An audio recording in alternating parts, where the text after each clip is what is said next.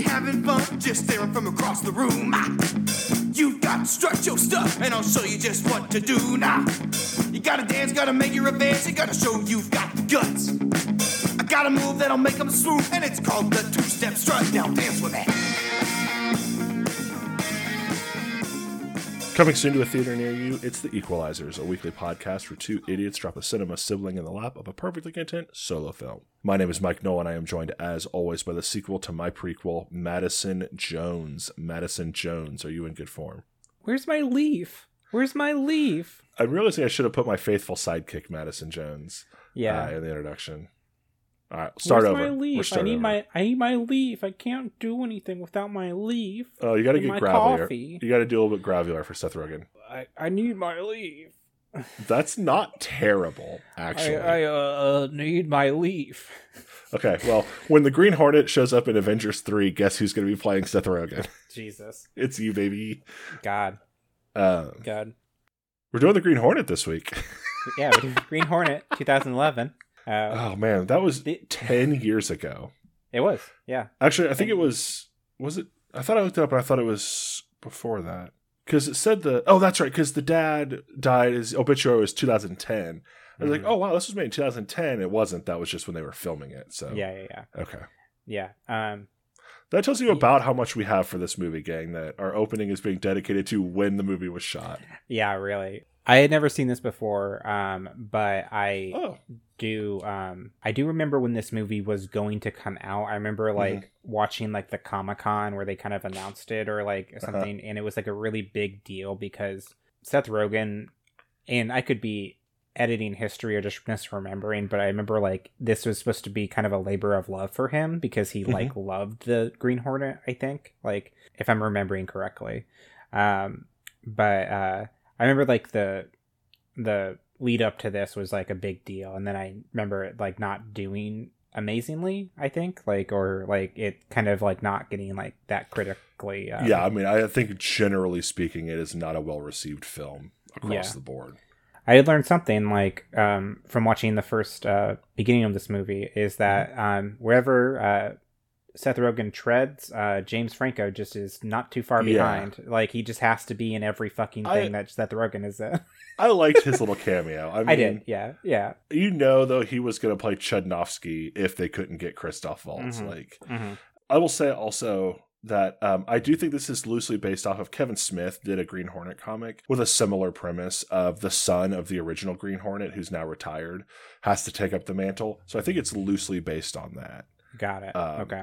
Which makes more sense than this movie, where the dad just I want a bulletproof car with tire ruiners off to the side and automatically. Well, I thought they were setting up that he had been the Green Hornet before, or he was doing stuff. And the way Kato explains it, it sounds like the dad was just hey, make paranoid. me this wild car. Yeah. Yeah. I think Seth Rogen says at one point that oh, dad is getting paranoid, huh? Because of the rest of the movie, you could see why he would be paranoid, but exactly. Because since he was murdered by before he was famous David Harbour, I guess. I mean, I say that, but I don't know what David Harbour did before Stranger Things, noticeably. Besides, I think a lot of that, a lot of just. Oh, David Harbour is playing the corrupt mayor. Or, David Harbour's in this as a firefighter. He didn't really, I think, do a lot. I mean, he killed it in this. He was great. He did a great job. Good. Very evil politician-esque. So let's get right down to the crux of it, Madison. Sure. Did you like this movie? I'm not setting up tomatoes. We're going to have an actual discussion. Because this movie has a lot of the usual Seth Rogen film kind of problems with it. There's also a lot of really bad sexual harassment stuff going with Cameron Diaz's character. I am not trying to put that way, but there is something about this movie I legitimately just really enjoy, and I think it's because this came out in 2011. The Dark Knight had come out 2-3 years before, and The Dark Knight Rises was the next year, and it was just a superhero movie in the midst of the Nolan era that was just hey, what if we just had fun doing this? I think we're kind of on the same page here with that. This movie was funny throughout the entire thing. All the jokes hit for the most part, except for the ones that sucked, that were suck and shitty. I kind of took notes during it, the three main ones are casual racism. Yeah, like just like very casual racism. Dude gives a ridiculous interview where he insults a woman's age, gives her weird compliments about her appearance, and then gaslights her before offering her a permanent position mainly because she's attractive.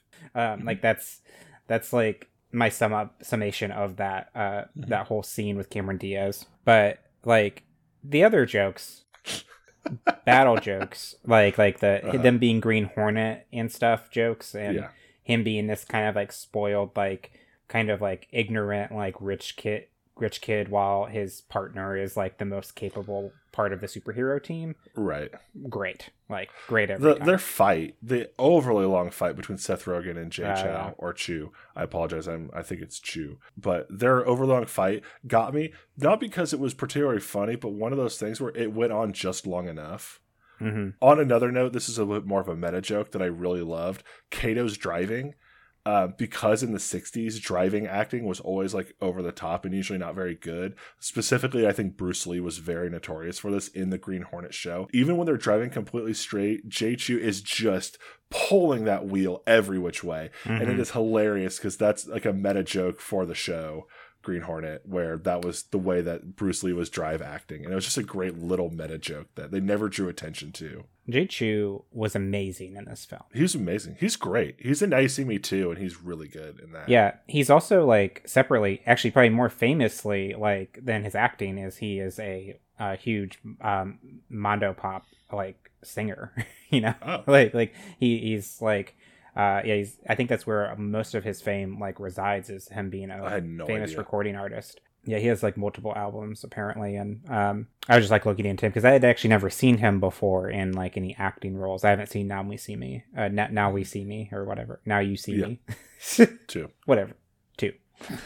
But anyway, so I like him. He was great in this. I just love that like meta joke. But like I said, I agree with you. Like the Cameron Diaz stuff, it is played as, oh, I'm such a scamp, and I'm also like a piece of shit. And by the end of the movie, I'm going to learn my lesson. And she even gives him like a talking off when he comes to her house with like some of the research or whatever. And she's like, if you ever even look at my ass again, I'll sue you for sexual harassment or whatever. And that was supposed to be this big like, yeah, she did it, striking back. She's like, yeah. And it just wasn't good. And like, I don't know, this is like half-ass payoff. It's a bad misstep in like, okay, so this dude is an asshole, he's arrogant, he's egotistical, and everything. So we're going to show him do that, but we're also supposed to be cheering for him in the other scenes. Like, somehow. Right. Like, you know, like, and not focus on his assholishness. Right, yeah. They don't do anything to counterbalance the douchebaggery effectively, because he's still a douchebag as the Green Hornet. Yeah, and even at the end, I don't know if he really learned his lesson, like, you know, like, oh no, but yeah, and that's what I mean. Like, that's what I'm saying, is it was like mishandled, and that it was supposed to be this big like point where she really struck back at how shitty he's been. And even if he doesn't like learn a lesson, she scored a point for, I'm gonna say PC culture, that's not what I mean, but this like, yeah, she did it, she point to whatever her name is, Lenore or whatever, and it just wasn't good, because he's like, yeah, okay, like, yeah, you're right, I'm sorry, and then like they just immediately dropped the whole conversation. Yeah. I will say the last 10 minutes of this movie, after he gets shot and they show up at his at her house and like to get the bullet out of his shoulder, are fucking wild. Oh yeah, it was like, you guys, thank you, stupid assholes. What are you thinking? What are you? Forgive me. Kiss the makeup later. Come on. I don't kiss him. I got a bullet in me. You and I don't kiss. You guys might kiss. I don't kiss you guys. Oh. I've been shot in the shoulder. Well, then go to the hospital. No! Don't you see? The police know the Green Hornet was shot in the shoulder. If I go to the hospital, they'll know I'm the Green Hornet. Yeah, you've been shot. Ew. Here's what I need. What? Give me a spatula to bite down on and a knife. You gotta dig this bullet out of my meat. Do it. I'm cold. It's deep inside me. Oh, God. Spatula. Okay. Wait. sterilize it. Sterilize. What? Sterilize it. Please, I don't like a gangrene. Say it. Shandy. Shandy forever. Hurry on, Okay. it's hot. Okay, I'm ready. Let me see. Okay, just wait. I'm not ready. Just stop. Ah, it hurts. Ah, okay, I can't do it. Take me to the hospital. Shut up! I am so glad. I think that's something that could have easily been cut or something, or like explain. I'm glad they kept that scene in with them showing up to the house like, oh, could you like take this out with like you got to take this bullet out, and like, I don't know how to do this, and then she like heats up a knife and like tries to do it, and then like and then at the end where they like have to figure out how he's been shot, like logistically or whatever, so they fake assassinate. He's like, And I hope to make this city proud of the Daily Sentinel like never before.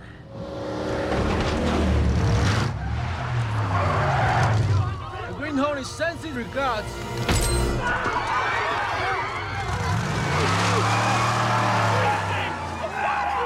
Directly at the shoulder! Hey, the Green Hornet! Get me to the hospital! We gotta get him to the hospital right away! like he's just yelling this as loud as he can so everyone can hear him say he was shot in the shoulder. Yeah, that was great. But yeah, like I said, to answer your question, I guess. Yeah, I like this movie. Could have done without all the other crap. Yeah. I like this movie with a very large caveat. Yeah, with a very large asterisk. I kind of like wish they could like would have been able to like do more or do another story or something, or like maybe tied this in with another, like if they did like some sort of like shadow like or new movie or something like that. I think that would have been rad. But yeah, who knows? I don't know, like because there are Green Hornet comics, right? Or was it always a radio play? It was both radio. I think it was radio play. I know it was definitely a comic strip based off of either Batman or the Shadow. I mean, that idea, that era, Batman is based off of noir Two-Faced heroes. Other Two-Faced noir heroes are based off of Batman. Like, it's kind of a nebulous thing there. Like, I don't know exactly, remember who is based off of who.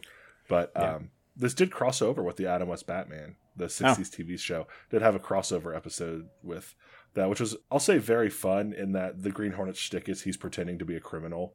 So that he can get close to criminals and then bring them down. And there's this whole, like, scene where Batman's basically like, I know exactly who you are, Green Hornet. And, like, trying to, like, fucking dance around the fact that they know the Green Hornet's actually a hero or whatever. Like, it's wild. It's really dumb. But I didn't know that was the concept of the Green Hornet, because I really am not familiar with like the source material of it at all. And I love that concept. I love that idea, and like the idea of a hero trying to do that. That's when they explained it in the movie, like had their like we're gonna be heroes moment. I'm like, oh yeah, that's gonna be rad to see this. Think about this, Kato.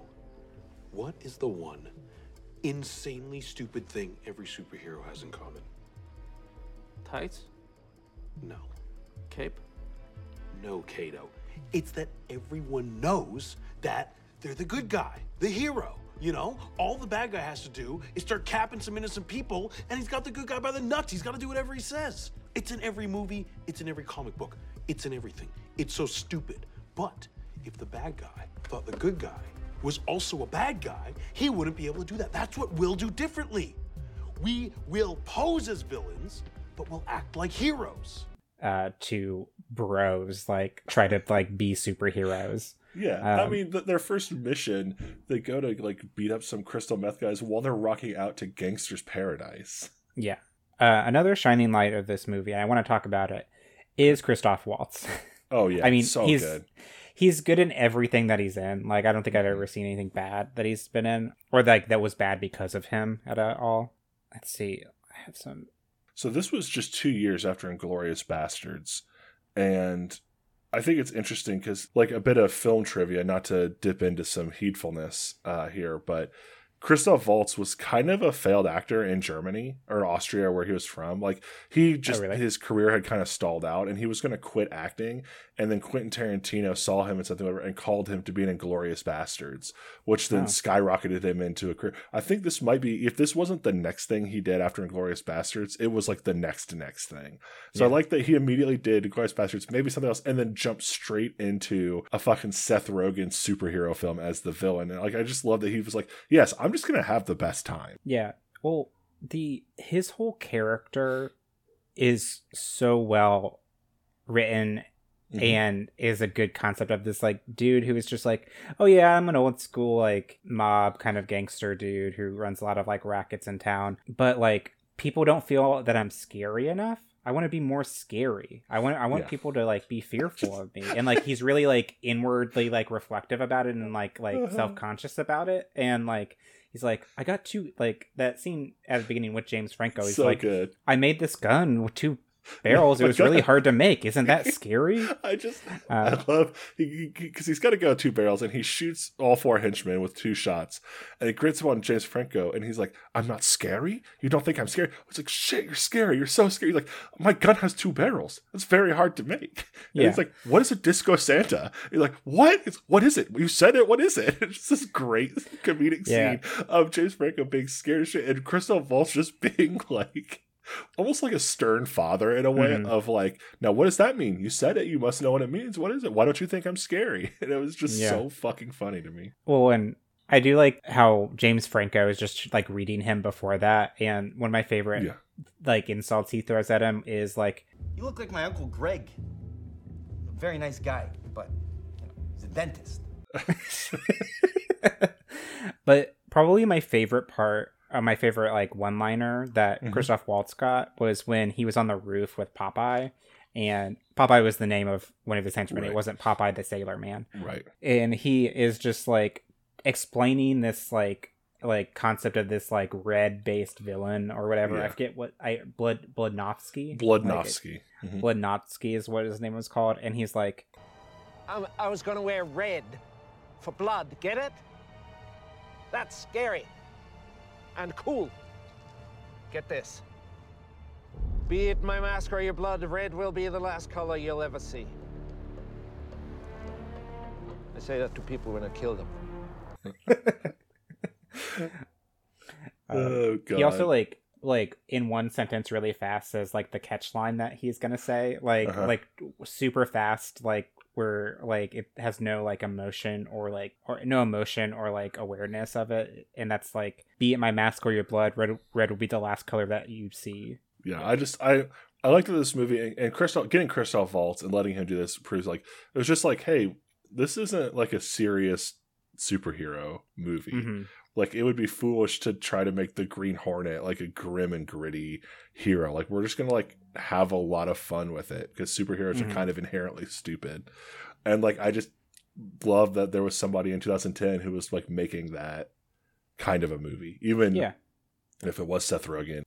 I like the tone of it. It like fits that kind of era of movies too. Like in a Seth Rogen movie that like he wrote, it does have his kind of like feel about like of an action movie. Like you could probably compare this movie to Pineapple Express like very easily and like sort of tone wise as far as like a crime comedy, right? I've not seen Pineapple Express, but I believe you. With a few exceptions, stoner comedies are not necessarily my genre. Except for Bandersnatch. I sort of half-assed for that and was half forced into that.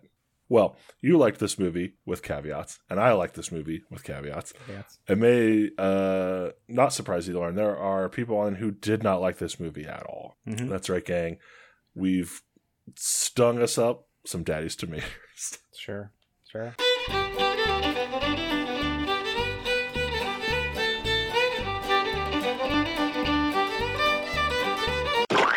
Our first review comes from an unnamed reviewer who gave this a 0.5 star. Corona bottle caps don't unscrew. Hot garbage. End of review.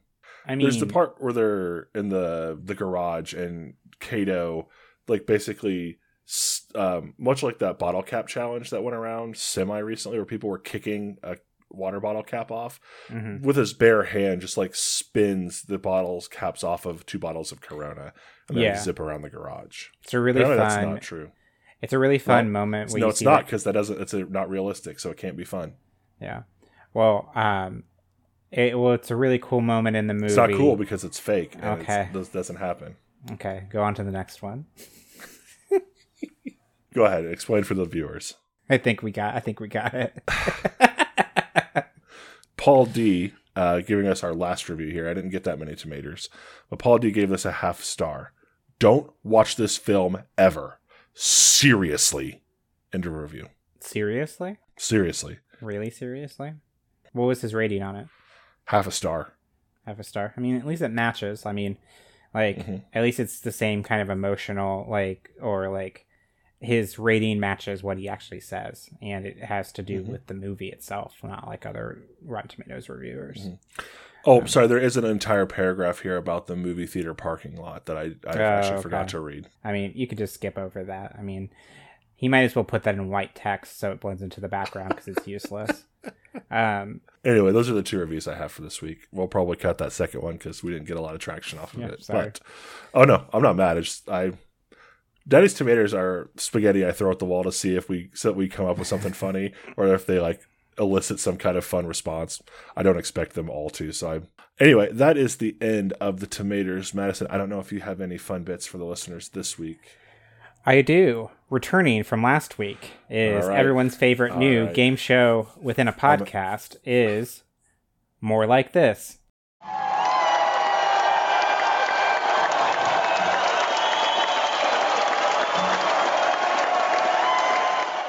I'm going to get that wish. I'm getting that wish. You're going to get that wish.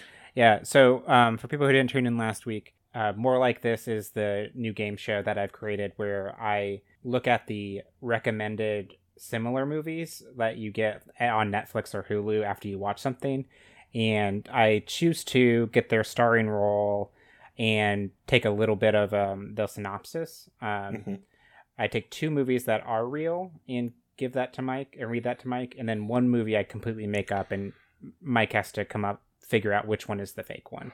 I'm feeling good this week. Superheroes are kind of my genre, so even if I haven't seen it, I feel like I've heard of a lot of them. That being said, you're tricksy, so you may get me. I'm just saying. Yeah. Of all the genres, this is one that I'm feeling pretty good about. Okay. So which one of these movies does not exist, Mike? Okay. True Memoirs of an International Assassin, starring Kevin James. He's not actually a hitman, but don't tell the CIA or Venezuelan rebels that. Demon Prince, starring Joshua Ehrenberg. High school just got way more demonic than anticipated for Damien, the long-lost son of Lucifer. God. The Family. An idyllic village in Normandy isn't all romance, baguettes, and brie. Parlez-vous witness protection? Okay, so I know the first one is real. Okay. I know the Paul Blart Assassin Cop is 100% real. Demon Prince sounds like the name of an anime that I keep saying Netflix recommend to me. The Family sounds familiar. I'm going with Demon Prince is the one that you've made up. You gonna lock in Demon Prince? I'm locking in Demon Prince. Are you sure you want to lock in Demon Prince? Yes, I do. Okay. Congratulations, you won a wish. Yes. Demon Prince is not a real thing, but it does sound like a real thing. Yeah, it does. I honestly believe there is an anime called Demon Prince that has been recommended to me by Netflix. Funny. The Family sounded familiar. I kind of vaguely, but also Demon Prince, probably because of the anime, did as well. But I thought The Family was going to get you because the Parlez-vous witness protection like thing would be a total dumb joke that I would make. Absolutely. The only reason it maybe didn't strike me as much is the number of times you've mispronounced Parlez-vous witness protection. Well, I'm reading all of these. No, I know. I just meant if you had written the joke, I feel like you would have put in words that you would maybe pronounce. Oh, no. No, I set myself up for failure all the time. I mean, you agreed to do a podcast with me. Look at gestures wildly at my life. Wow. All right, that's all. You get a wish. Excellent. I don't know what that means or what that will mean. Oh, I know what the wish is going to be. I'm excited for it. It has to be within my control. Oh, yeah. No, I'm not going to wish that for $1 billion or whatever. Sure. It's going to be podcast related. Yeah. Okay. All right. Oh, boy. This is dangerous. It is dangerous. All right. This power. Do you have any other bits that we want to do? Any tidbits? Any liquids? No. Just keeping liquids? Keeping it. You say tit liquid? I said tid liquids. Oh, tid liquids. Nope. I think we should start. Okay. We're keeping it heedless and dry. Heedless and dry. All right. Let me go ahead and get our time started. Our time starts now. I have absolutely no ideas. I have one idea for this. Okay. We introduce a new character who is a hero, but actually a villain. So the exact opposite of what Green Hornet is doing. Jesus. Okay. That's pretty good. I put the idea the shtick could also be there. I think it could be something that kills hornets. So the idea is like, I'm here to stop the Green Hornet, the villainous Green Hornet, whatever, blah, blah, blah. I'm the pest protector, or like I'm the exterminator. Let me pull up this. I took a quick screenshot of a list of... Yeah, are there any like actual... So predators are some bird species, the red-footed cannibal fly, bullfrogs, lizards, bats, spiders, badgers, and hedgehogs. So we could have some sort of like Batman that... Okay. I don't know if that's anything. A Batman? A Batman. A Batman. A man who dresses like a bat. Okay. It sounds too weird to me. But in seriousness, so it wouldn't be Batman. It would be a different Batman. I mean, yeah, we could do that. We could do some version of Batman. Okay. I mean, I guess we could backdoor our way into the Batman universe that way. I don't think so. What were some of those again? Oh, there's a Spider-Man. We could do something with that, maybe. Spider-Man? Yeah. Seems just odd. Bullfrogs, lizards, badgers, hedgehogs. I don't know I think hedgehogs might be too silly. I think like a frog or something like that. Like that might be very silly too, but I could see a badger, like, because you know how they're like, their kind of colors already kind of look like a mask of some sort, right? Mm-hmm. That like kind of like a white streak that starts at their eyes and goes down their body. I kind of want to keep the aesthetic of with this movie where it's like just like the suit and trilby hat with just a mask. Like I don't want to go full like Marvel superhero tights and stuff with the costumes. I want to keep it kind of like Crime Boss or whatever. Like, so I don't know about, we don't have to do like a suit like this, like a nice overcoat, whatever, but I don't want to do like over the top masks and colors and stuff. If we do this kind of villain, we can also just stick with the crime family. Like we could actually do like a mob or mafia family kind of story. Like if we don't want to do the anti-hero. I like the anti-hero kind of. Usually anti-heroes are called heroes. Yeah, like the fake anti-hero or whatever. Yes. Yeah, the fake hero, like the actual. I'm fine with that. Like we would need to pick. We don't even have to do something that kills hornets. It could just be like we could pick a hero shtick. Let's do. I think a badger is still a good idea, but it is like very similar. It is like trench coat, but maybe it's like a white mask and like. I think like a full face mask would be fine, but like I just don't want to go too spandexy. Yeah. I think it should be kind of similar to their own aesthetic, except it's like they're the opposite, right? Yeah, because it seems like the number one predator of a hornet is a badger because they get into the larvae in their nests. So, we could say we could do a color too, right? Like the black badger, the red scarlet badger. Although I guess we just did Bludnovsky with a red theme. Maybe probably shouldn't do green. The yellow badger. We could also do like the amber badger or the brown badger. The brown badger's not bad. Yeah. The sapphire badger. He wears like tweed. And like brown tweed and like I was thinking maybe more like a Captain Mal from Firefly, kind of like long coat, like brown long coat. Okay, so he's maybe more of like a cowboy, like a cowboy kind of gunman theme. Okay, like modern cowboy gunman thing. I like this idea because I think maybe that what the conceit of Bludnovsky becoming a thing in the first movie, though him dying, like he kind of like started the villain, like themed villain kind of thing. So maybe this guy was one of his like predecessors, or he knew him or something like that. And it's not a revenge story, but it's kind of like he liked that idea. Like, yeah, I think it could just be like there's a power vacuum, and I know I like the idea because the idea that Seth Rogen or whatever Britt and Kato are operating under is that if they pretend to be villains, the villains won't know they're heroes. So I like the idea of the hero, the whatever, their enemy pretending to be a hero so that the citizenry and the cops or whatever won't know they're villains. Okay. Like it is a means of committing crimes and kind of getting away with them because everybody thinks they're a hero. So what does that actually look like in practice? I think we need to actually understand that's a good that. Call. The brown badger shows up to a criminal thing that maybe they set up, right? Maybe that's the thing. Yeah. Of like set up like some sort of like drug bust or some sort of like robbery or something, just so they can swoop in and take the credit for being the hero. But what is their villainy like angle? Like do they secretly maybe sometimes someone always gets away and then they reap the benefits of that person getting away, like, or do they keep getting rewards from the city that that probably favors influence. Sure. I think the idea is they have a plan. So they want to achieve something, like they want to rob a specific bank that's unrobbable, or they want like some way that the best way that they can get access to it is to accrue favors and influence by pretending to be this hero. Okay. So maybe it's more of a long con that they're building towards, as opposed to they want to take over crime. They have a very specific crime goal. Like that. I got it. One crime. Yeah. So let's say they're building up to break into a vault or some sort of treasury or something. Maybe it's like the city's treasury or something like that. And so they are building this reputation as a hero by setting up these fake crimes that go on, and like that they are just to come in and save people. So by the end of it, they're so heralded by the city that they are asked to guard this treasury. Okay. So giving them access to actually rob it in the process of that. Let's do a museum then. Instead of like a vault.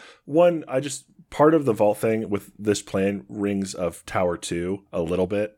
Baywatch Tower 2. Oh, okay. And it's not bad. Like that kind of, there's a similar vibe there. I think a museum gives it a little bit of a different vibe. And I like the idea that maybe he's specifically after the Green Hornet because like the Sentinel is running all stories, like he's a high profile criminal at this point. And I think the idea is like, I'm going to bring down the Green Hornet and stop him from in the whatever. And maybe a thing we can play within is that some people start to notice crime statistics are actually going up as the Badger is stopping Green Hornet. Like, we can play with that. I also think maybe we need to tie this into Brit personally as a story.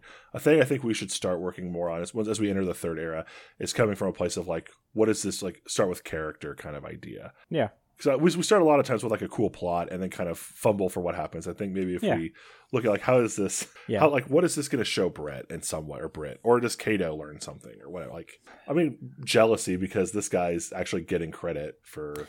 Yeah, he's being kind of the hero that like that the Green Hornet actually is, or whatever, he's doing it like the classic way, right? And he's not and it's like, and I think that's what it doesn't make sense to them, is like, how is it working? Like, how is this guy coming in and doing this every time? Like, it's kind of like when we started this podcast and I said, yeah, I'll definitely be the straight man, and then got mad about it. Like, it's a similar kind of thing of like, Green Hornet's like, yeah, we'll be criminals, but we'll save people. And now he's mad. Everybody thinks he's a criminal. And Kato's like, this was the plan. This was your plan. This was it. This is what you were trying to make for him. He's like, yeah, but like, I'm not getting any credit. Like, like. A baby spit on me last week. Yeah, like, I got some dude had a yo-yo and like just threw it right at my nuts. I still feel it. I still feel the yo-yo. He walked the dog all over my sack.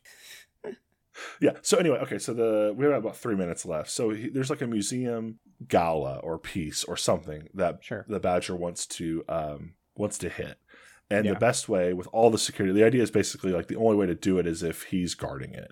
So to guard it, he becomes this character, the Brown Badger. What do we think is in the vault, or what do we think is in the museum? It has to be something personal to the Badger's alter ego, because the Hornet and Lenore and Kato have to figure it out at some point. And just the idea of like, oh my god, this was his plan the whole time, so he could steal the museum artifacts, is kind of a leap unless there's something there that's. I got it.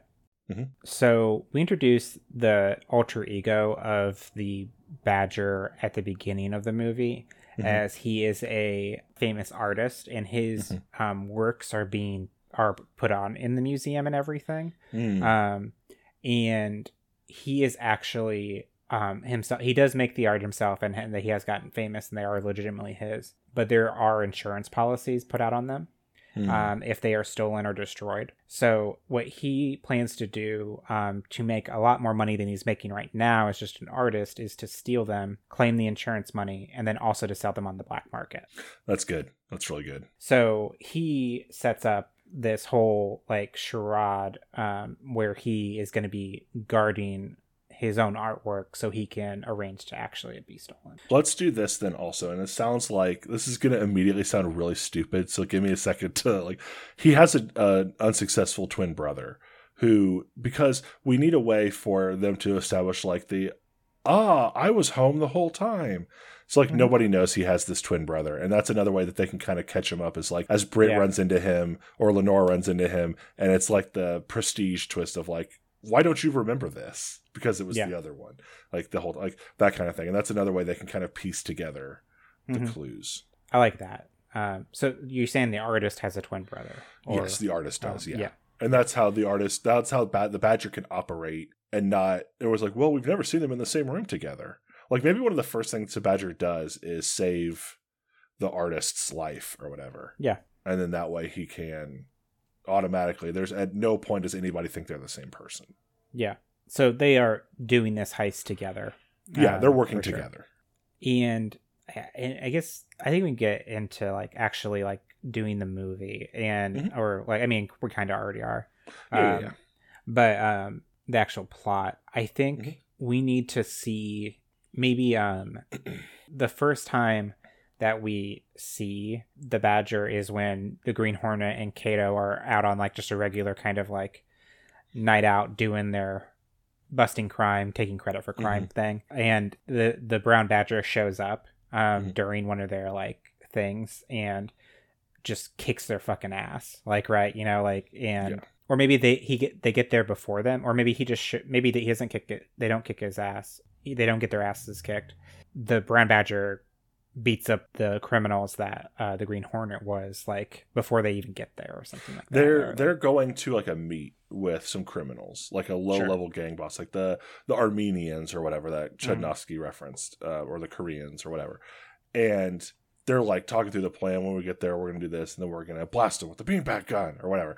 And then they pull up and they go into the meeting, and they're already like tied up, or there's already police cars there, like the Brown Badger. And then we see like the news where the Brown Badger, there's like some cell phone footage of the Brown Badger like kicking ass and gunslinging and stuff. They're like, who is that guy? He kind of looked like me, but he was like wearing brown. Like, what's going on? And then like they turn on the TV and they see the Brown Badger like on the news with the mayor or something like that. I love the idea though then of like the Brown Badger's like, color, that's my thing, color, animal, my thing. Yeah. And they're like, there's no way this guy is like legit, right? He's got to be like, you can't just do the hero thing like normal. Like the whole reason we're doing this whole thing is because this is the only way it can be done, right? Yeah, I mean, I think the idea is more like maybe Seth Rogen's like, or Britt, whatever, is like, what an idiot. Like he like we're the smart ones. We figured out like it's the first thing somebody's going to do is take an innocent person hostage and whatever, like that whole spiel. And Kato's like, yeah, I'm more concerned he's going to come after us. Yeah. He's like, because his ass, Kato, or whatever. Like, yeah, but maybe in the in that first battle or like in that first like scene, the Badger actually kicks Kato's ass. Like it's just like, and Kato's like, yeah, I'll kick his ass. Absolutely, I'll kick his ass. When he's actually kind of scared of him, he's like, yeah, up till now I've been able to beat everybody, but what things that he did, I've never encountered before. I like that idea. I still think for me the opening is they show up at the meeting and it's already been busted up by the Brown Badger, so they don't actually fight him yet. Okay. I think maybe like in the footage they're watching, Kato watches him fight and is like, yeah, I could take him. Yeah. And then I think, but also I love the bit, like a joke of Kato being like, he's going to come after us, right? And Seth's like, he's not going to come after us. And he's like, this message is for the Green Hornet. I'm coming for you, or whatever. Like, and then we can tell that he's like, oh, well, good thing you could kick his ass, Kato. Yeah, I could definitely kick his ass. Yeah. Ooh.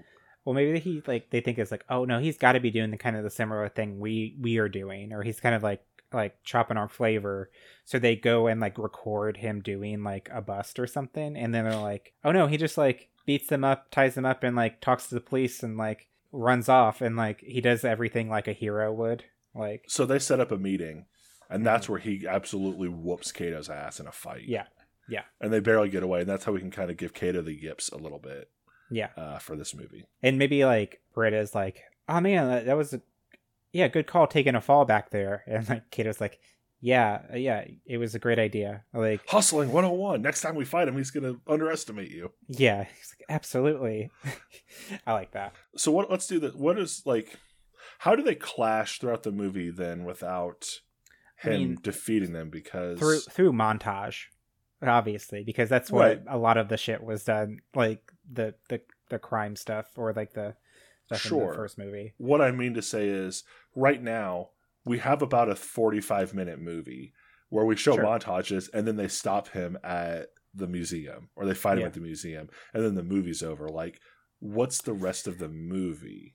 I think like maybe the Badger is doing a good job at further like vilifying the Green Hornet in an exponential way. Like even like higher ways, like of just like the Green Hornet is a menace on this town. I'm going to go take care of him and everything. And it's kind of like making like the Green Hornet to be like murderous and way more evil than they are. Okay. I mean, Kato shot many people in that movie. I mean, the back half of their car fell down an elevator shaft and crushed a man. Yeah. I mean, not an innocent man, but no. Because I think the whole thing with the Green Hornet is like the brand, right? Of the Green Hornet, like to me, is like so maybe that he's doing things to their brand and like pinning things on them. Maybe there's a crime thing that he busts and like pins it on the Green Hornet to like divert attention, and they're just like, we weren't even there, and so maybe that's what they're like really heightens their thing of like there's something up with this dude. If we want to add like more to the movie, maybe we do add more character stuff with Britt and Kato. Like, maybe I don't see any reality where Kato and Cameron Diaz's character or Britt and Cameron Diaz's character actually hook up at all. Like, I agree with you. There's absolutely nothing. I think more like the idea of Britt is chafing at the Green Hornet being seen as a villain because he's actually doing heroic things. Yeah. Would be a good place to start from. Kato getting the yips is a good place to start from. I think at this point we work on what's happening in their alter ego lives as Britt, Kato, and then also we work in Lenore at that point. So like that's how we can make some more of the movie happen as well, as by digging into what's going on without the masks. Like, is she getting involved with the artist? I think she is maybe like her in the newspaper, like they are. I think she is seeing like the goodness in the Badger and is kind of on the Badger's side because he actually seems like a real hero, like right, and it's like a good thing like for the town. Like I think maybe they publish something that's like crime is down like 10% in a month, and then Britt is like, hey, I thought we weren't going to post this like fake stuff anymore, and it's like, no, this is real, right? I think an idea should be then that she actually is getting like a chance to be the journalist with the newspaper, and they've put her on the Badger beat, I guess, like a Lois Lane Superman kind of thing, where like her job is to report on what he's doing. Yeah. And then that's another reason that Britt and Kato can start to get kind of mad about how she's like writing positive pieces about him. Well, and the Green Hornet aren't getting as many pieces in the newspaper anymore. And all of the ones there are more about like more focused on the Badger hunting down Green Hornet or whatever, not about their actual doings. Yeah. And I don't know, we could add like a sort of romance subplot between her and the person that is the Badger, right? If we want to, like, or like a sort of like Lois Lane, like Superman thing. I mean, I think the artist needs to be, and their human persona needs to be in the movie or friends with some of them, because that's one way they catch them out with the twins thing, is because sometimes they don't remember conversations that were had whatever like that. Like Britt was like telling them some story and then, or like a joke, and the person thought it was really funny.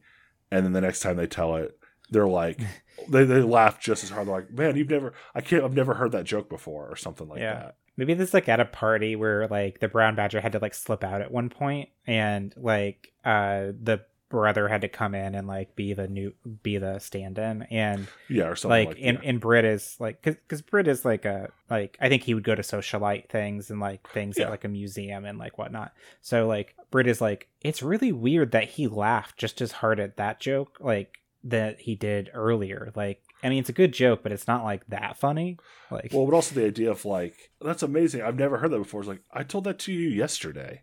Or something like that. Like, I think also the idea is that the brothers are both the Badger. So like, it's not that one of them is the Badger and the other isn't. Like, they alternate. So like, while one of them's doing something, the other can operate as the Badger or vice versa. But I like the idea. I think that we need to have them, at least the artist character, in the plot as the artist with them, so that they can start using that to piece together.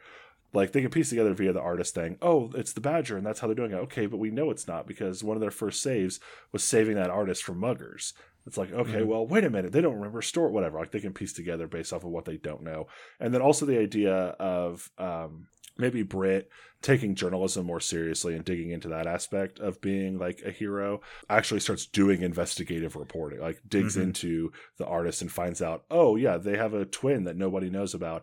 And also like their parents were trick shot artists at the circ, whatever, like that explains their, whatever, this. And like, I think they add more to Kato's thing, like, because he might be a little scared after he got his ass whooped and stuff. And like, maybe he is also seeing the opportunity here and just like, maybe this is when we stop. Oh, yeah. we can retire. Like, we can be done. We can retire and like live the good life and like run the paper, and I can stop make coffee.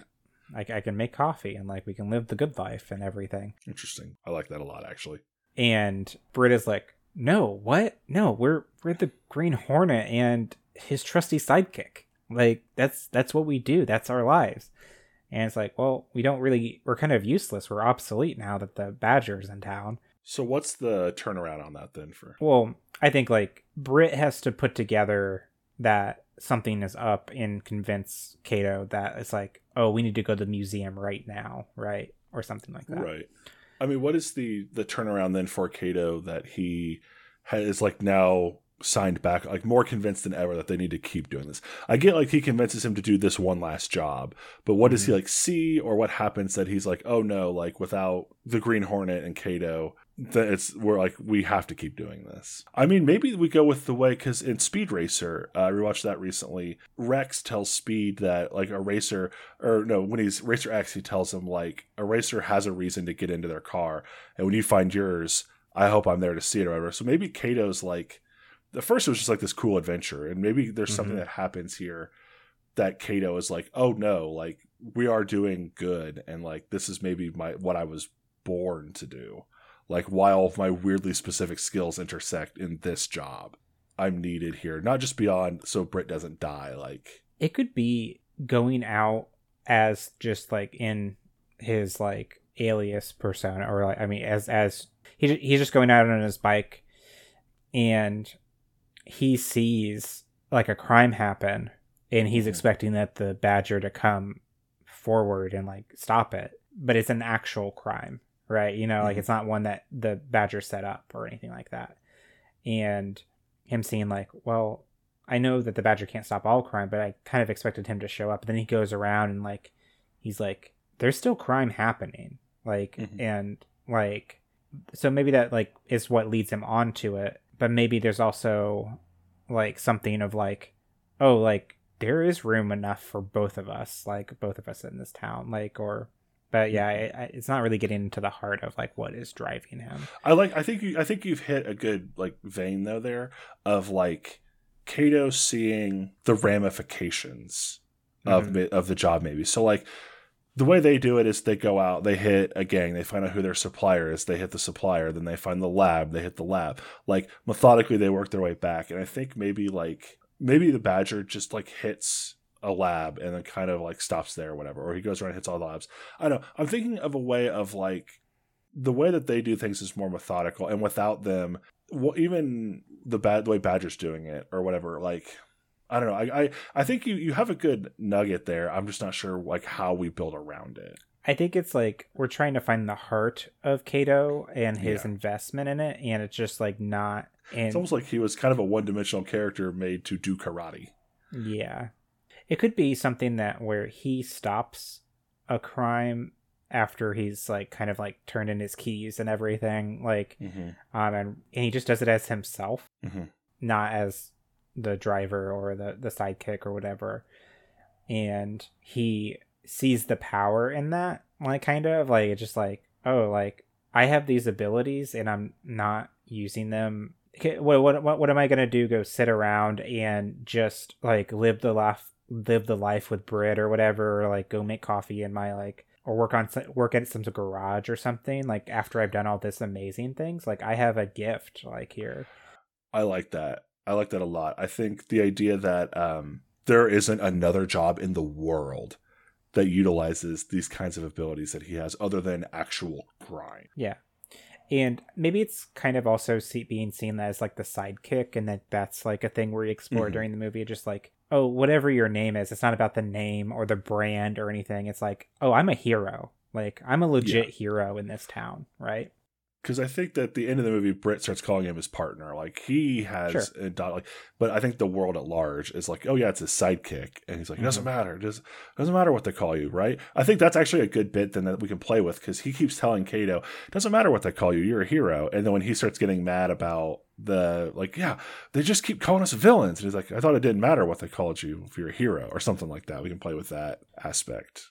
And especially once they stop the Badger and it's revealed he was a villain the whole time. It's like, well, the city's gonna need us now. Maybe like we have a dumb joke at the end of where like Britt is like, we're in this together, like 50-50 all together. This is you and me. And you know what? You're no longer Kato or you're not on the sidekick. You're not Kato. You're the Kato. Like, or something like that. Like, and like Britt thinks that's really like emotional and deep, and like he's really like making it a big thing. And then Kato's just like, cool, man. Cool. I like that a lot.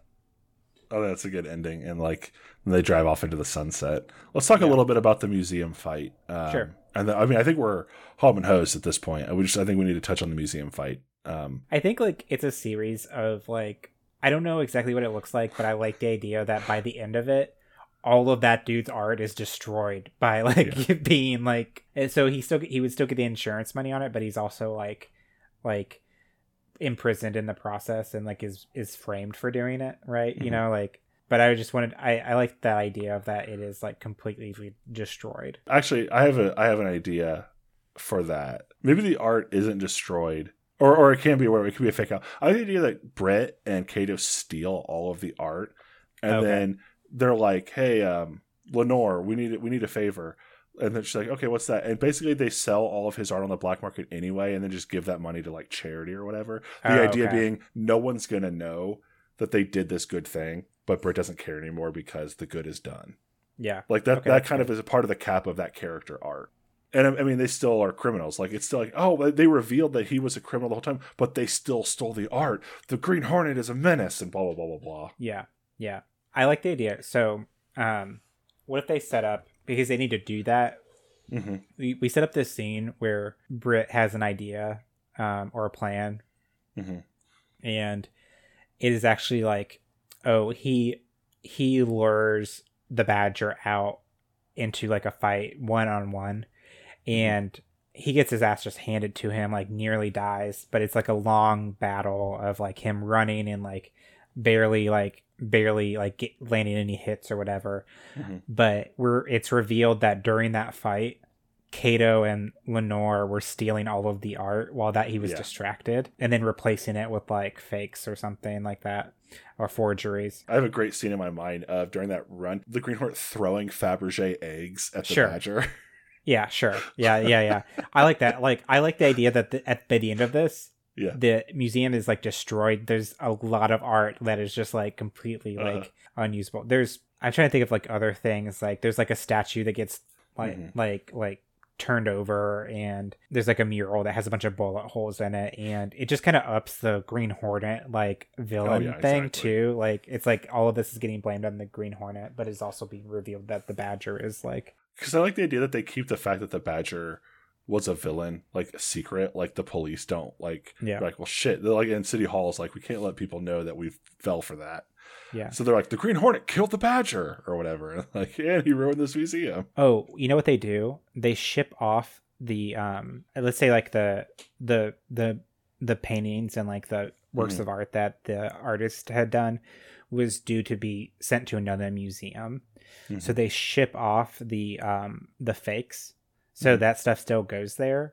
And so when that guy is like, oh, like all my stuff was stolen, or like all of my stuff, he can't even claim the insurance on it. And then also the Green Hornet and Kato and Lenore sold all that stuff on the black market. And like, I like they nail him for like tax fraud or for insurance fraud instead of being the Badger. So no one actually knows the artist or his twin brother were the Badger. They think it's insurance fraud. Yeah. And then it's like the Green Hornet, like they like leave a bloody pile of the Badger outfit like there, and it's like they killed the Badger or whatever. Like now the Badger has no reason to exist because it was all leading up to this plot. So they have no reason to continue to do it.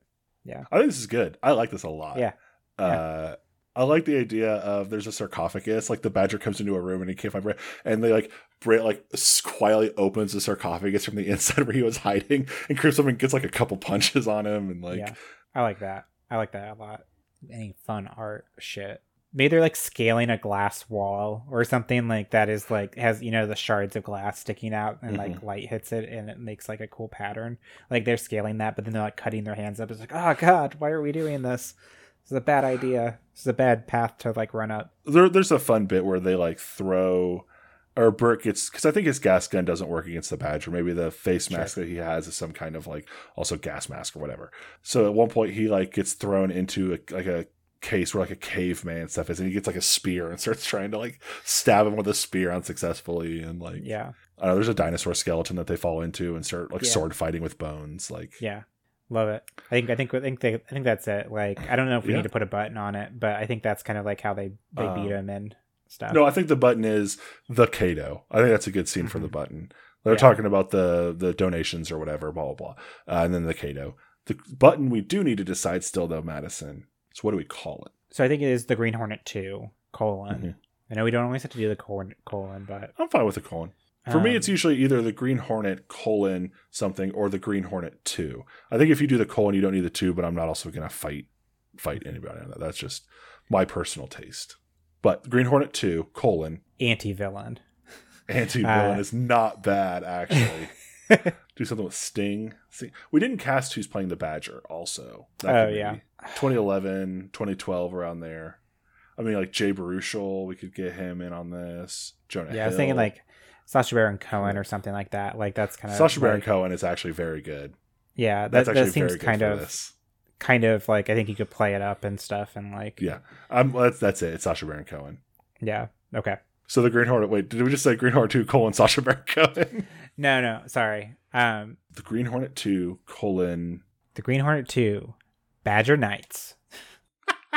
The Badger Knight Rises. The Badger Knight Rises. I think it's the Green Hornet 2, : Anti-Villain. Anti-Villain. Okay. I think that's really good because it plays with the anti-hero trope.